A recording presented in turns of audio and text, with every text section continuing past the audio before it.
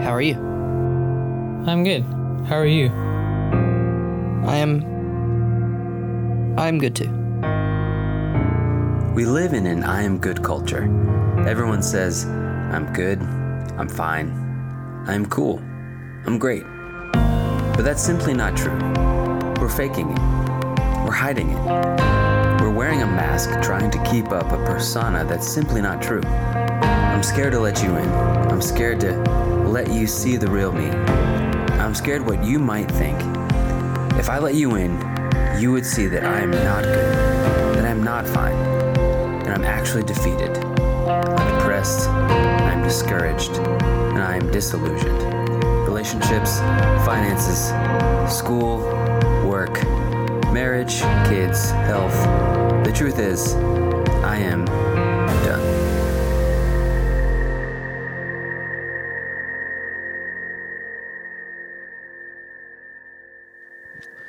How many of you are encouraged this morning? Good morning. It's good to see you here today. My name is Ethan. I am one of the pastors here, and it is, this is going to be a unique day. It's not every day that we decide to dive headlong into topics like depression, and as well, it's raining of all days. It's kind of rainy and gloomy and kind of nasty out there, and so. But we'll give it our best shot. One of my favorite pastors, probably my favorite pastor in all of history, is a pastor by the name of Charles Haddon Spurgeon. It's a wonderful name. I love that name. He was actually a British pastor and theologian that lived in the 19th century in London. And he did amazing things through God's help in the church that he was at, which was a cool name as well, called the Metropolitan Tabernacle.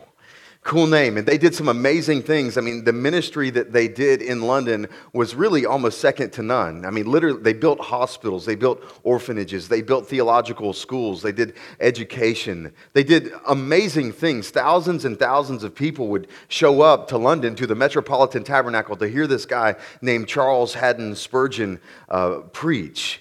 They call him the Prince of Preachers. They say that when he would preach, that he couldn't keep himself from being humorous, and he would be criticized from critics that would say that he would give too much humor in his sermons, which I think you can never have too much humor in your sermons, by the way. And they would criticize him, and he said, "If you only knew what I didn't say, then you would be happy that I said only what I did say." And he was this prince of preachers, and people would come from all over the place to listen to him and to hear him. And the story of his life, it seems kind of glamorous. There's also a story of his life that isn't told very often, that is a dark side of his story. He would write, he wrote hundreds and hundreds of letters back in his day, because that was the means of technology in which people would converse. And he wrote letters, and he wrote sermons, and we have tons of things that he wrote and said. And he describes the first season that he went into severe depression. It was one day when he was preaching, and he was at a large hall. It was a large hall where thousands of people were going to come, and they were going to come and hear him preach. And literally thousands upon thousands and thousands of people come into this hall, and he's preaching his sermon. And in the middle of his sermon, a few people stand up and they yell fire, which there was no fire. A few people stood up and yelled fire and created chaos. They said the balconies are falling. Literally, everyone scurries and tries to run out of the building, and before it's all said and done, 7 people died on that day. They died, and he tells the story of whenever that happened. He was the one responsible, he felt like. He was the one that was there, that was teaching, that was preaching that day. And he tells a story that after that happened, he literally went into 7 solid days of depression where he couldn't hardly move. He couldn't hardly move. He couldn't hardly get up. He couldn't hardly put his feet on the ground. He couldn't hardly actually go through another day. And after that season, he would go on from different seasons of struggle and pain. He had a debilitating illness. He had gout, which prevented him from moving at times. His knees and his ankles would prevent him from even being able to walk, and he would describe hours of pain in the bed in which he would be lying on one side, and he would just hope for someone to be able to move him to the other side where it wouldn't be quite as painful. He would even go through other significant seasons of illness and struggle in which he would literally, for months at a time, they would take him away from London into a different city with hopes that the air and the environment there would help him to rehabilitate. And he would go on to write, and he would describe being in times of pain and struggle and depression. And he would say, sometimes I would be on my face and I would be on the ground and I would be crying and I would be weeping and I had no clue why. And here we have the Prince of Preachers. I mean, he's at the top.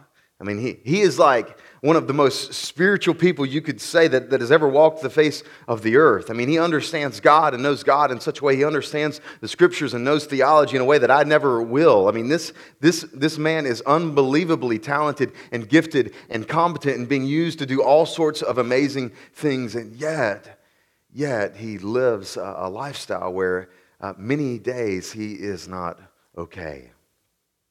And he would actually go on to die a fairly early death in his 50s. And here's what we're trying to say for these few weeks in a series where perhaps you walk in here today, or perhaps you're going through a season in your life where you're like, I am done. Here's what I want you to hear today at the very beginning is I want to say that it's okay to not be okay. It's okay to not be okay. And we try to be okay. We want to be okay. We try to look the part. We try to dress the part. We show up here on Sunday. We try to show up to community group. We try to make sure that our friends and our family and our coworkers don't think negatively about us or poorly about us. And so we try to keep going and try to act like everything is just fine. And we aren't okay. And we want to just say that it is okay to not be okay. It's okay to not be okay. And today what we're going to do is we're going to look at a significant leader in the Bible, in the Old Testament, who was a prophet of God. He was by the name of Elijah, and we're going to look at him at a place where he was significantly, desperately not okay, in severe depression. Okay? So look with me in 1 Kings. If you've got a Bible, I want you to go ahead and open it there and look at 1 Kings chapter 19. If you don't have a Bible, that's okay. That's fine. We'll put the verses on the screens for you, and then we'll even give you a Bible today for free. If you don't have one, we'd love to be able to give you a Bible. But we're going to be in 1 Kings chapter 19, where this story of a man named Elijah. Now, Elijah is a prophet of God, and a prophet in the Old Testament means they had an ear to God and a mouth to the people. That God used prophets in order to communicate his revelation to his people. And he worked through these prophets in unbelievably amazing ways. There's several unbelievable things that Elijah did. Here's one of them. Elijah, he confronts King Ahab. He confronts King Ahab, which is the king over God's people at this time period. And because of the situation, because of the wickedness, because of what's going on in Israel, Elijah tells the king that it's not going to rain for 3.5 years. And guess what? It doesn't rain for 3.5 years. How many of you wish you had that kind of prayer power? You know, that's like pretty fantastic, right? I mean, you have the ability to pray. He does unbelievable things. He confronts this king, and it doesn't rain for years. Also, there's a story that we're told just a couple chapters before this one, where he meets this widow of Zarephath, and she is at the bottom, and she doesn't have any food or any oil. And Elijah literally tells her to go look back into her canisters, into her jars, and there is an unlimited amount of flour and oil that keeps coming from her jars. It's like Mary Poppins style. I mean, it's unbelievable. He would go on later, just right after that, the widow would actually have a son who would die, and guess what Elijah does? He raises the son from death, and the son comes back to life. He confronts King Ahab once again a little bit later after the season of drought, and he tells King Ahab it's now going to rain for a season, and guess what? It starts to rain. It's amazing. And then we come to this story right before our passage today where Elijah challenges the prophets of Baal to a duel at Mount Carmel. Now, I got to give you a little bit of context for what's happening here. There is the queen, you would say, Ahab's wife was a woman named Jezebel. Unbelievably wicked woman. I mean, you read about this woman and it is like ridiculous. I can't believe that she was actually in the people of God and did what she did. So here was her strategy for God's people. She wanted to eliminate all the prophets of God, right? Which is like a bad idea. So she literally murders all the prophets of God, except for Elijah and maybe a couple others. But she goes on a killing spree to try to kill God's prophets. And then she enlists into the kingdom prophets of Baal, which was a false god, worship of a false god, and actually gives them housing and pays them and gives them a salary and lets them worship in the temple and stuff. It's ridiculous. It's crazy. And here Elijah, he is the one sent from God to Ahab and Jezebel to stop the madness. And so Elijah, he actually confronts Jezebel and Ahab and says, we're going to have a duel at Mount Carmel. And so as the story goes, I'll give you the short version. All the prophets of Baal, they come out to Mount Carmel and they do this little display and they put this altar in the middle and say, if you can have your gods light this altar on fire, then we will worship your God. And it literally, for hours and hours and hours, they do all these crazy sacrificial rituals to try to get the fire to burn and nothing happens. And Elijah, it's kind of comical. He's actually on the side making fun of all the prophets of Baal because they can't make it work. If you read it, it's pretty funny.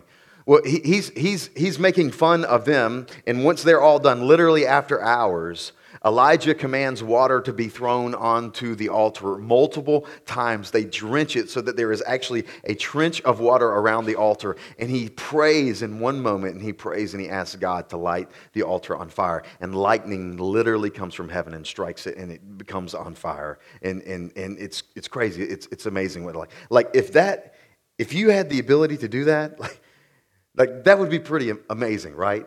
I mean, if God did that to you this afternoon, like we're going to Wrightsville Beach and we're going to have that would be like craziness, you know? I mean, can you imagine like experiencing that as Elijah? He was a man that had unbelievable things that happened in the way that God used him in his life, but we're going to see that he isn't immune to even the darkest, deepest pain in the world. So 1 Kings 19, look with me in verse 1. This is how the story goes on. It says this. And Ahab told Jezebel, his wife, all that Elijah had done and how he had killed all the prophets with the sword. And then Jezebel sent a messenger to Elijah saying, so may the gods do to me and more also if I do not make your life as the life of one of them by this time tomorrow. Wow. News gets back to Jezebel of what Elijah has done, how he has defeated the prophets, how he has won. And Jezebel sends a messenger back to Elijah with a vow that she is going to kill Elijah within 24 hours. Elijah essentially here, he receives a death sentence. Can you imagine being Elijah getting this news? Imagine the most powerful person in your country sends you a letter, sends you a message and says that you're going to die within 24 hours. Can you imagine being Elijah in that situation, that you've got 24 hours to live, that your life is going to come to an end? Imagine what it's like for Elijah to receive a death sentence like that. I just wonder this morning, I wonder how many of you this morning in your life, in your situation, in your story, perhaps you've received news maybe similar to like this. And so maybe you have received a death sentence in your life like Elijah. Maybe you got a phone call. Maybe you got an email. Maybe you got news about a death sentence. Maybe you or maybe someone that is close to you. Maybe you experienced something that maybe wasn't exactly a death sentence, but it might as well been because it made you feel like your life was over. I know several of the stories of people in our church here this morning, stories of people in their life that felt like they got a death sentence from a doctor, felt like they got a death sentence from a family member. I remember one of our elders telling the story of his daughter who went through significant struggle and illness as they walked through the diagnosis that they had received. I remember him still articulating that it was the hardest weekend of his life. The hardest weekend of his life. We've people in our congregation this morning that have terminal cancer, where the diagnosis is not good. We have people in our congregation this morning have got news about a divorce, news about infidelity, news about adultery, news about something about their family, perhaps news about something with your child. You ever received a death sentence before? Or something that felt like a death sentence? It's a pretty hopeless feeling. It's a pretty hopeless feeling when you know that you're not in control of the circumstances and there isn't anything that you can do to change the circumstances. You feel like you've got a death sentence. If you've ever been in that situation, if you've ever been a moment where you've begun to dive into depression, your heart, it just fills with dread. Your heart starts to race. It could be the sunniest day of the year, and you can feel like clouds are over you. You feel like darkness fills the room. You feel like you can't see the sky, like the sun isn't shining. You even feel like no one understands you. You feel like no one understands you, like no one truly knows you. You feel misunderstood. You feel alone. You feel like no one knows what it's like to be me. And then it gets worse. You feel like it's never going to change. You feel like it's never going to end. There have been seasons for me in this past year, not long seasons, but short seasons, where even I have fell into moments and days of depression. It doesn't matter what your spouse says. It doesn't matter what your kids say. It doesn't matter what is going on around you. You feel like you just don't have the ability to change. You feel like you don't have the ability to change your circumstances. You even kind of secretly want to be happy. You kind of secretly want to change, but don't even know where to start. Don't have the energy, don't have the fuel, don't have the ability to know where you would even start. You just feel like you are at the bottom. That's what happens to Elijah. We'll go on in verse 3. It says this: Then he was afraid. He responded to his circumstances with fear. He's afraid. And he arose and he ran for his life. And he came to Beersheba, which belongs to Judah. See what Elijah does in response to his circumstances, in response to the worst news that he'd ever received in his entire life? What does he do? He falls into fear. He falls into fear and he literally runs. That would be the response of flight. Counselors will say that everyone either responds to circumstances or traumatic situations in your life with fight, flight, or freeze. Fight means you just want to fight whatever is happening against you. You get enraged with the circumstances and you fight back. Flight means you just run. You just run. You try as quickly as you can to get away. You don't want to be near the pain. You don't want to be close to it. You just run. You flight. You go away. And then freeze. Freeze means you're just still. You don't know how to respond. You don't know what would be the right response to do. You don't know what to say. You just really stand there. You don't know what to do. You either fight, flight, or freeze. And Elijah, he opts for flight. He runs in response to his circumstances. He has fear. His heart begins to be filled with fear. And he goes on to the run. Here's the first thing that I want to say about our situation, our circumstances, and the things that happen to us is this: you cannot control your circumstances, but you can control how you respond to your circumstances. Like, your circumstances are so out of your control. I mean, the things that are going to happen to you in this next year, some of those maybe are self-inflicted wounds, but much of what is going to happen to you in the next coming year is just a result of circumstances. Things that are happening in your life which you don't have any control over. But you do have control over how you respond to those circumstances. Now, I'm gonna admit, it's not easy. I'm not saying that there's some secret recipe that's going to give you the ability to have a perfect response always to your circumstances. That just does not exist. But I am trying to say that you are not enslaved to how you respond to your circumstances, but that you have a decision in the matter of how you will respond to what happens to you. And Elijah here in this moment, he responds with fear. And I'll say this here up front as well. Fear is never from God. Fear is never from God. We do read in the Old Testament specifically where it talks about the fear of the Lord, which means all of your concern, maybe all of your worry, maybe all of your angst is directed towards a holy God. That's the only acceptable means for fear that we read of in the Scripture. Fear is never from God. It's never from Him. Fear is going to paralyze you. It's going to prevent you from living the life that God has for you. And we see this very clearly in the New Testament in 2 Timothy 1 verse 7. It says this, "For God gave us a spirit, not of fear, but of power and love and of sound mind." Which means that if you are in a circumstance that is very painful, if you are in a circumstance that is very troubling, if you're in a circumstance that is unbelievably hard, I get that, and I don't want to minimize your pain, but I do want to say that if in that moment you respond to your circumstances with fear, that isn't from God. It isn't from God. If you truly know God in that moment and understand who He is in that moment, then fear is not an appropriate response to your circumstances.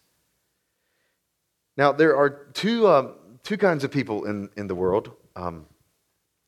Those who love roller coasters and those who hate roller coasters. All right. Now, I personally fall into the category in which I love roller coasters. I remember being in a grade school and my family went to Busch Gardens up in Williamsburg, and there's this roller coaster. I think it's still there today. I'm not sure. But it's called the Alpengeist. And it sounds very dreadful. It's the Alpengeist. It's like unbelievably fast, something like 70 miles per hour. There's no floor to it. Your feet are just hanging. You've got your harness in. It's doing several loops. It's the most awesome roller coaster ever. Now, in that moment on a roller coaster, there are only two kinds of people. Those people that are loving the experience and those that are hating the experience.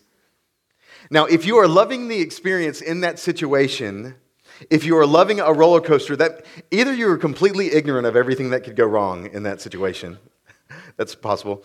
But what's happening if you're loving that situation, you're actually in a place where you're trusting the person that made and designed the roller coaster that it's actually going to operate the way that it should operate. And in that moment, you actually have the ability to enjoy the experience. You have the ability to enjoy what the experience was designed to do, to get you where it was designed to get you. And in that moment, you feel free because you can actually take it in and enjoy it. Now, the person that is freaked out, that hates roller coasters, in your mind, you feel like this is going to go badly. Like you feel like this is not going to go well. Something is going to happen that is not going to go well. Because as good as that engineer could have been, as good as that designer could have been who made this roller coaster, I'm sure there's a bolt somewhere that is going to come unloose.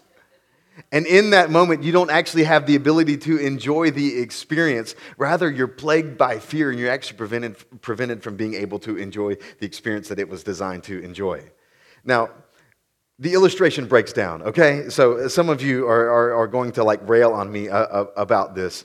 But when you don't have the ability to enjoy a roller coaster because you are denying the creator of the roller coaster, you're denying his ability that he can keep you safe on that roller coaster.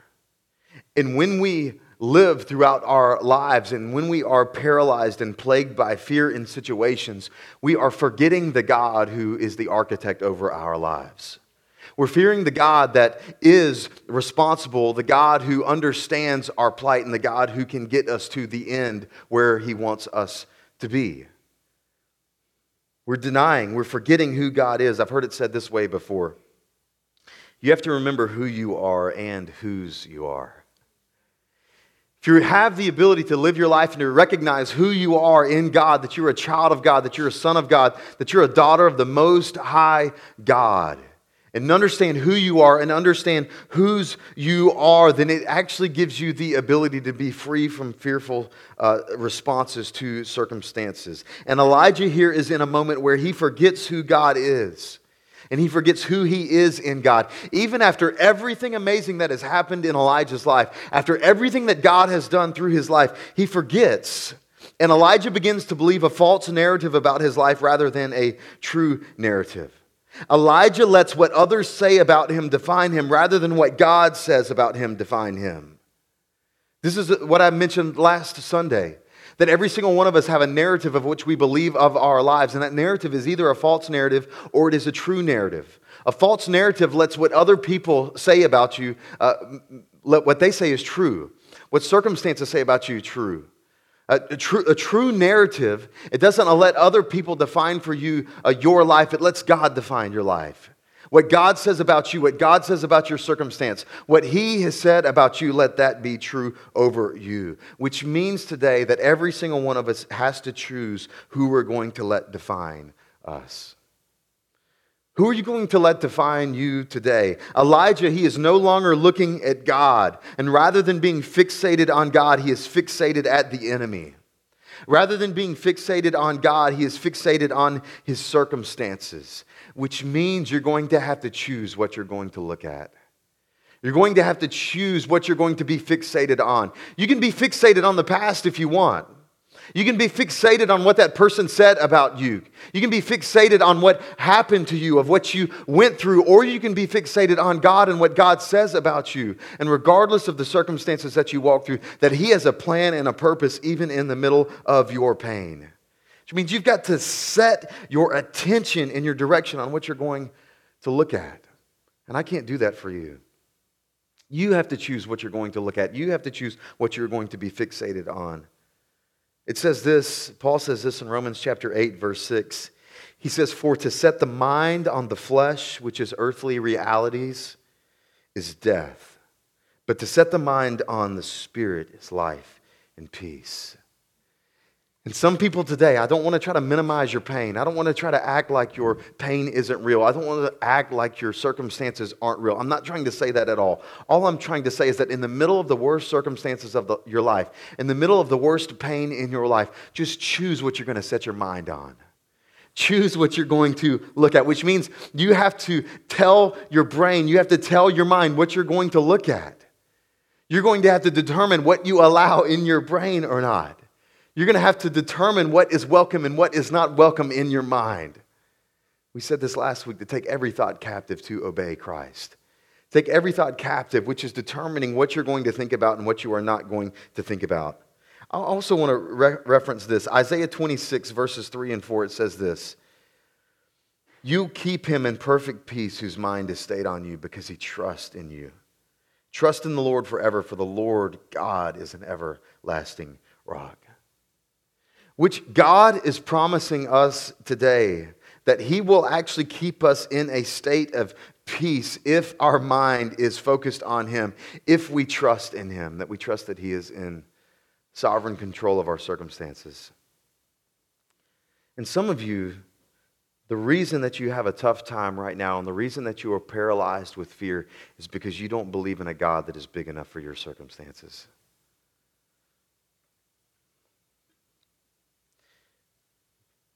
God made the universe fairly easily. He came up with the idea of oxygen.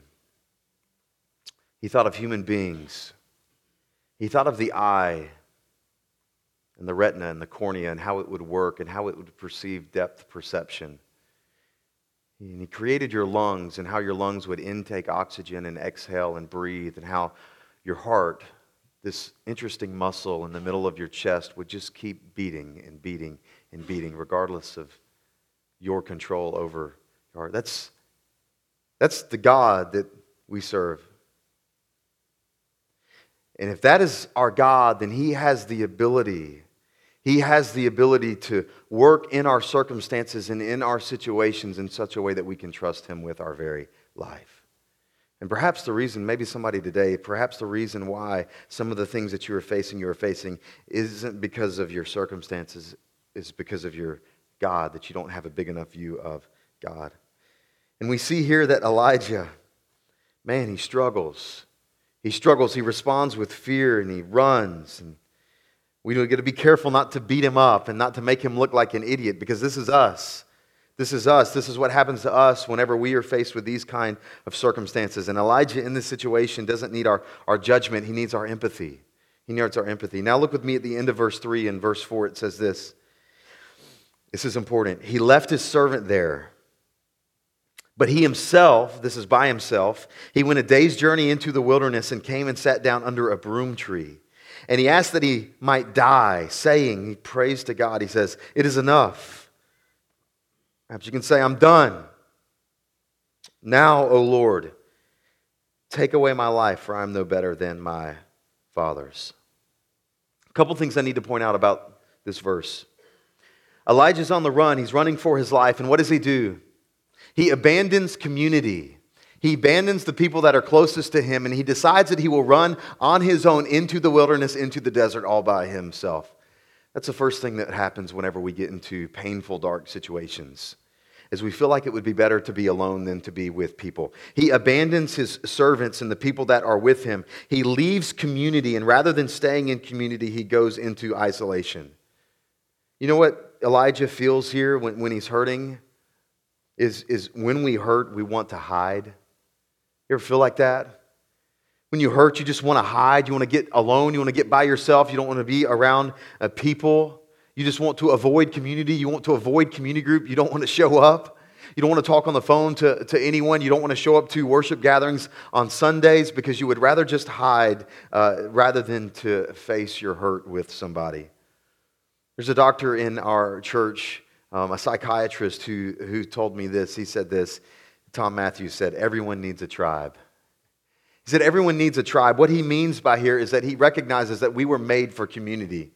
That God designed us and wired us in such a way that we were made for community. That we need other people in order to make it through this world. We need people. We need relationships. We need people that we can press in on. And people that can press in on us that we can walk through life with. But Elijah here, he's in the middle of isolation. He's all by himself. It says that he finds a broom tree. I don't know what that is, but I assume that it had shade, and he's all by himself, and he's on the run, and then he tells God. He tells God that he just wants to die. Elijah gets to a point in his life, he gets to a place in his life where he would rather die than face tomorrow. This isn't like metaphorical, symbolic speech. This is Elijah being honest with God. He's being honest with God. He has suicidal thoughts. Suicidal thoughts, he's actually thinking about ending his life, and he asks and pleads with God if he could end his life right there. I read of a story this past week that happened in Michigan just a couple weeks ago of a young 11-year-old boy. An 11-year-old boy who got a fake text message from his friends saying that his girlfriend had committed suicide. And the 11-year-old boy decides to hang himself in his bedroom. Ends his life. This is an 11-year-old boy in the middle of pain, in the middle of a situation where he doesn't feel like life is worth moving forward. And here's what often happens is that when we get in these situations, when we get in these moments where we feel like our life doesn't have any meaning, any value, we feel like it would be better to end our lives than to keep going. Rather than externalize our emotions, we internalize our emotions. We keep them inside. But here's what I love about Elijah. This is a good thing. He communicates his pain to God. He communicates his pain to God. I just want to ask you today, have you ever done that with God? Maybe you're here, maybe you're at the bottom, maybe you've had suicidal thoughts, maybe you've thought about ending your life, maybe you're at a place where it doesn't feel like it's worth going on to. Have you ever communicated that to God? Have you ever just told God that? I promise you that God isn't afraid of that. I promise you that God isn't scared of that God isn't annoyed by that. I promise you that God wants to hear that and wants you to be able to express that to Him. And I'll say that if you're in a situation even today where you're having suicidal thoughts, where you're thinking about ending your life, you need to tell someone. You need to tell someone. You need to let someone walk through that with you. Which means if you are a person in the room and someone communicates to you that they have suicidal thoughts, you need to welcome that. You need to take that in. You don't need to treat them like they're crazy. You don't need to treat them like they're weird. You don't need to treat them like this is an unsolvable situation. You need to hear that. You need to have ears to be able to hear. And you need to if you're struggling with that, you need to communicate that to someone. You need to communicate it to God. And then I would also say we have actually licensed professional counselors that are here at our church. And I would say you need to spend some time with a professional counselor. Like just someone to be able to hear what you're going through and to be able to help you process through that situation, even though you don't feel like doing it. Me and my wife, we practice counseling, which means we go see a counselor. We actually have scheduled times in which we go and sit down with someone to help us process through our life and our pain and our situation, mental situations, whatever we're facing. And so I just want to say today, if you're walking through that, if you're in the middle of suicidal thoughts, you're welcome here.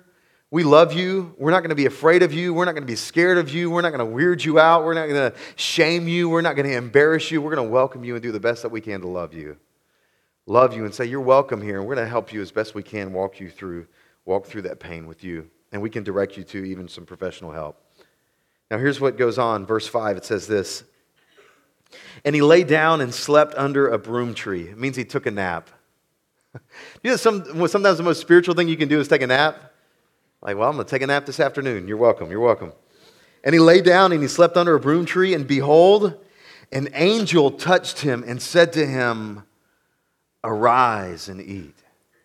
This is amazing. Elijah is exhausted. I mean, he's been on his own. He's been trying to do this on his own. How many of you just get exhausted in the middle of your hurt, in the middle of your pain? Elijah is completely exhausted. And he's struggling. He takes a nap. He takes a nap for the glory of God. And he's there, and while he's napping, while he's under the broom tree, while he's at the bottom, while he's at the end, while he doesn't want to move forward, guess what God does? God shows up and God sends an angel. And an angel comes, and look what the angel does. The angel touches him. Touches his body, physically touches him so that he can feel him. And the angel tells to him, arise and eat. We see later on in the next verse that this is the angel of the Lord.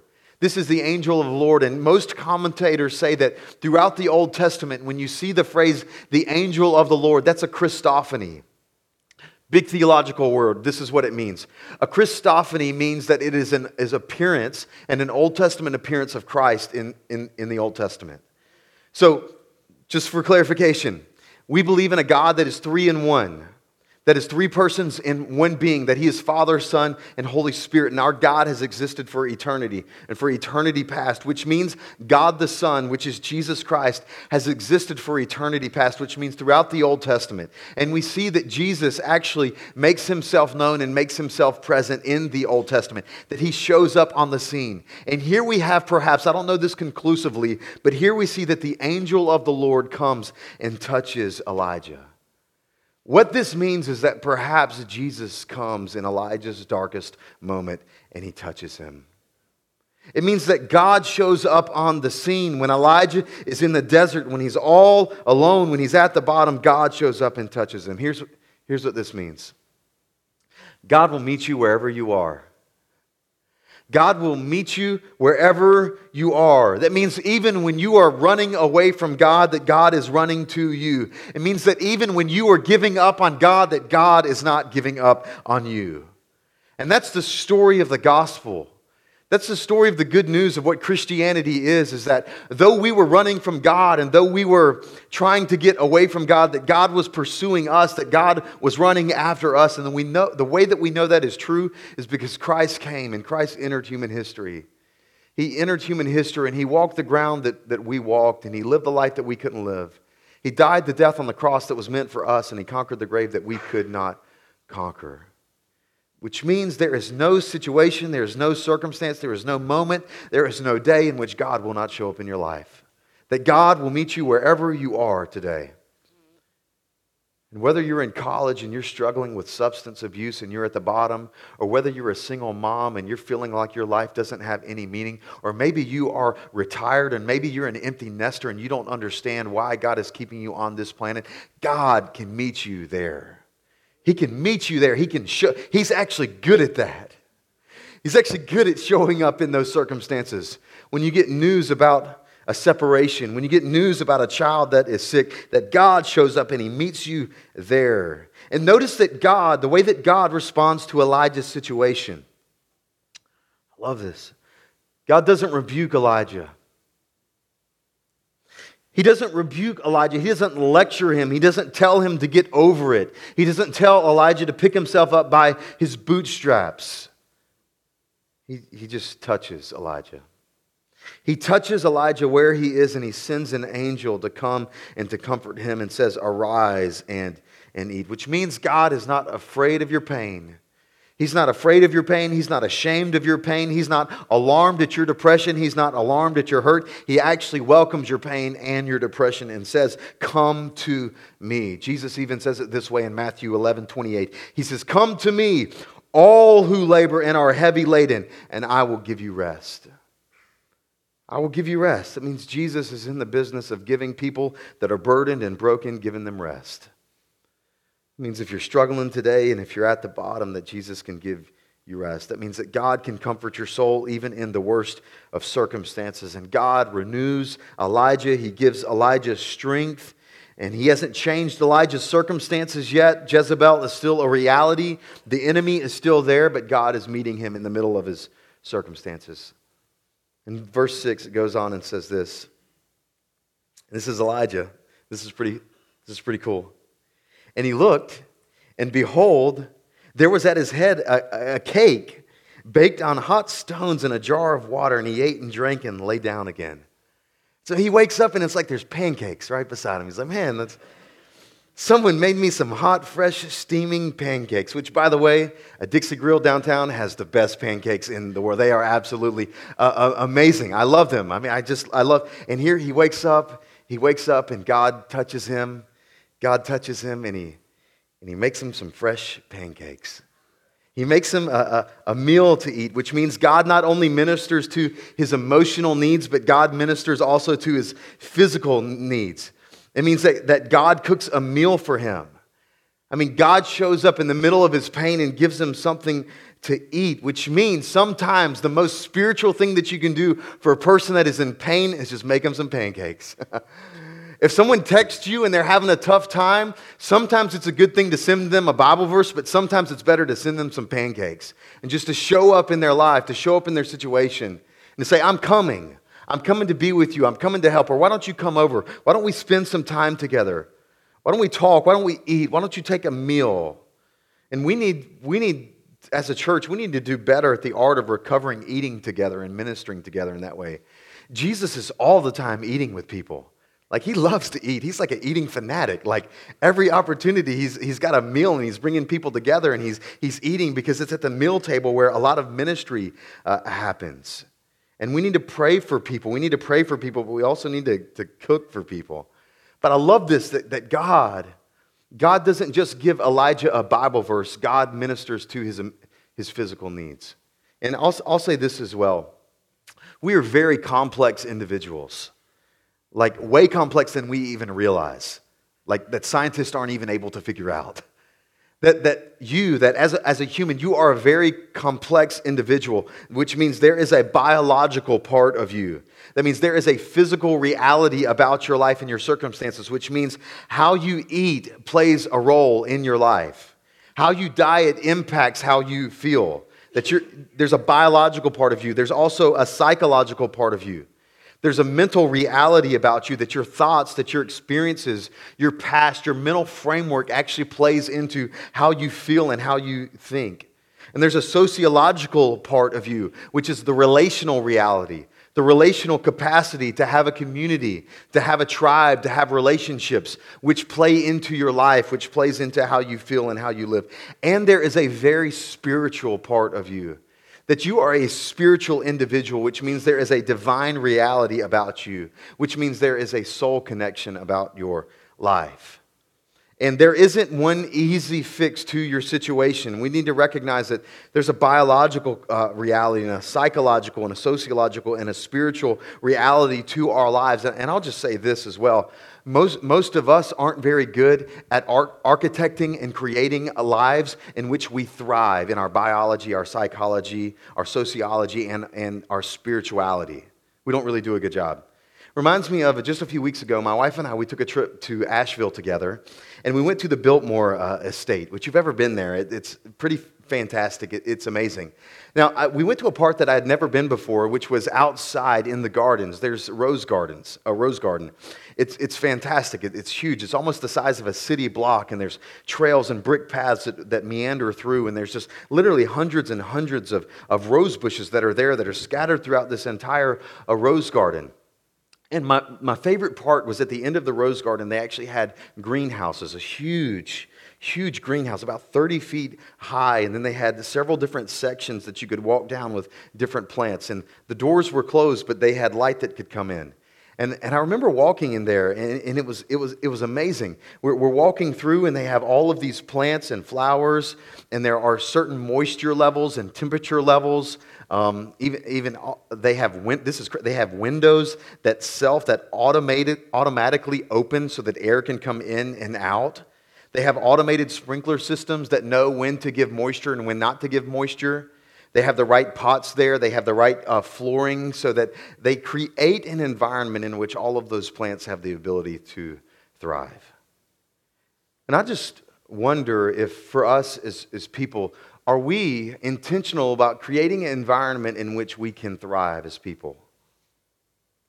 Are you creating an environment in which you have the ability to thrive, that God instructed for you, like breathing in like air, seeing sunlight, eating healthy meals, going for a walk, exercising your body, relationships and conversations with people that you should have conversations with, not having relationships and conversations with people that you shouldn't be having those with, a healthy work-life balance.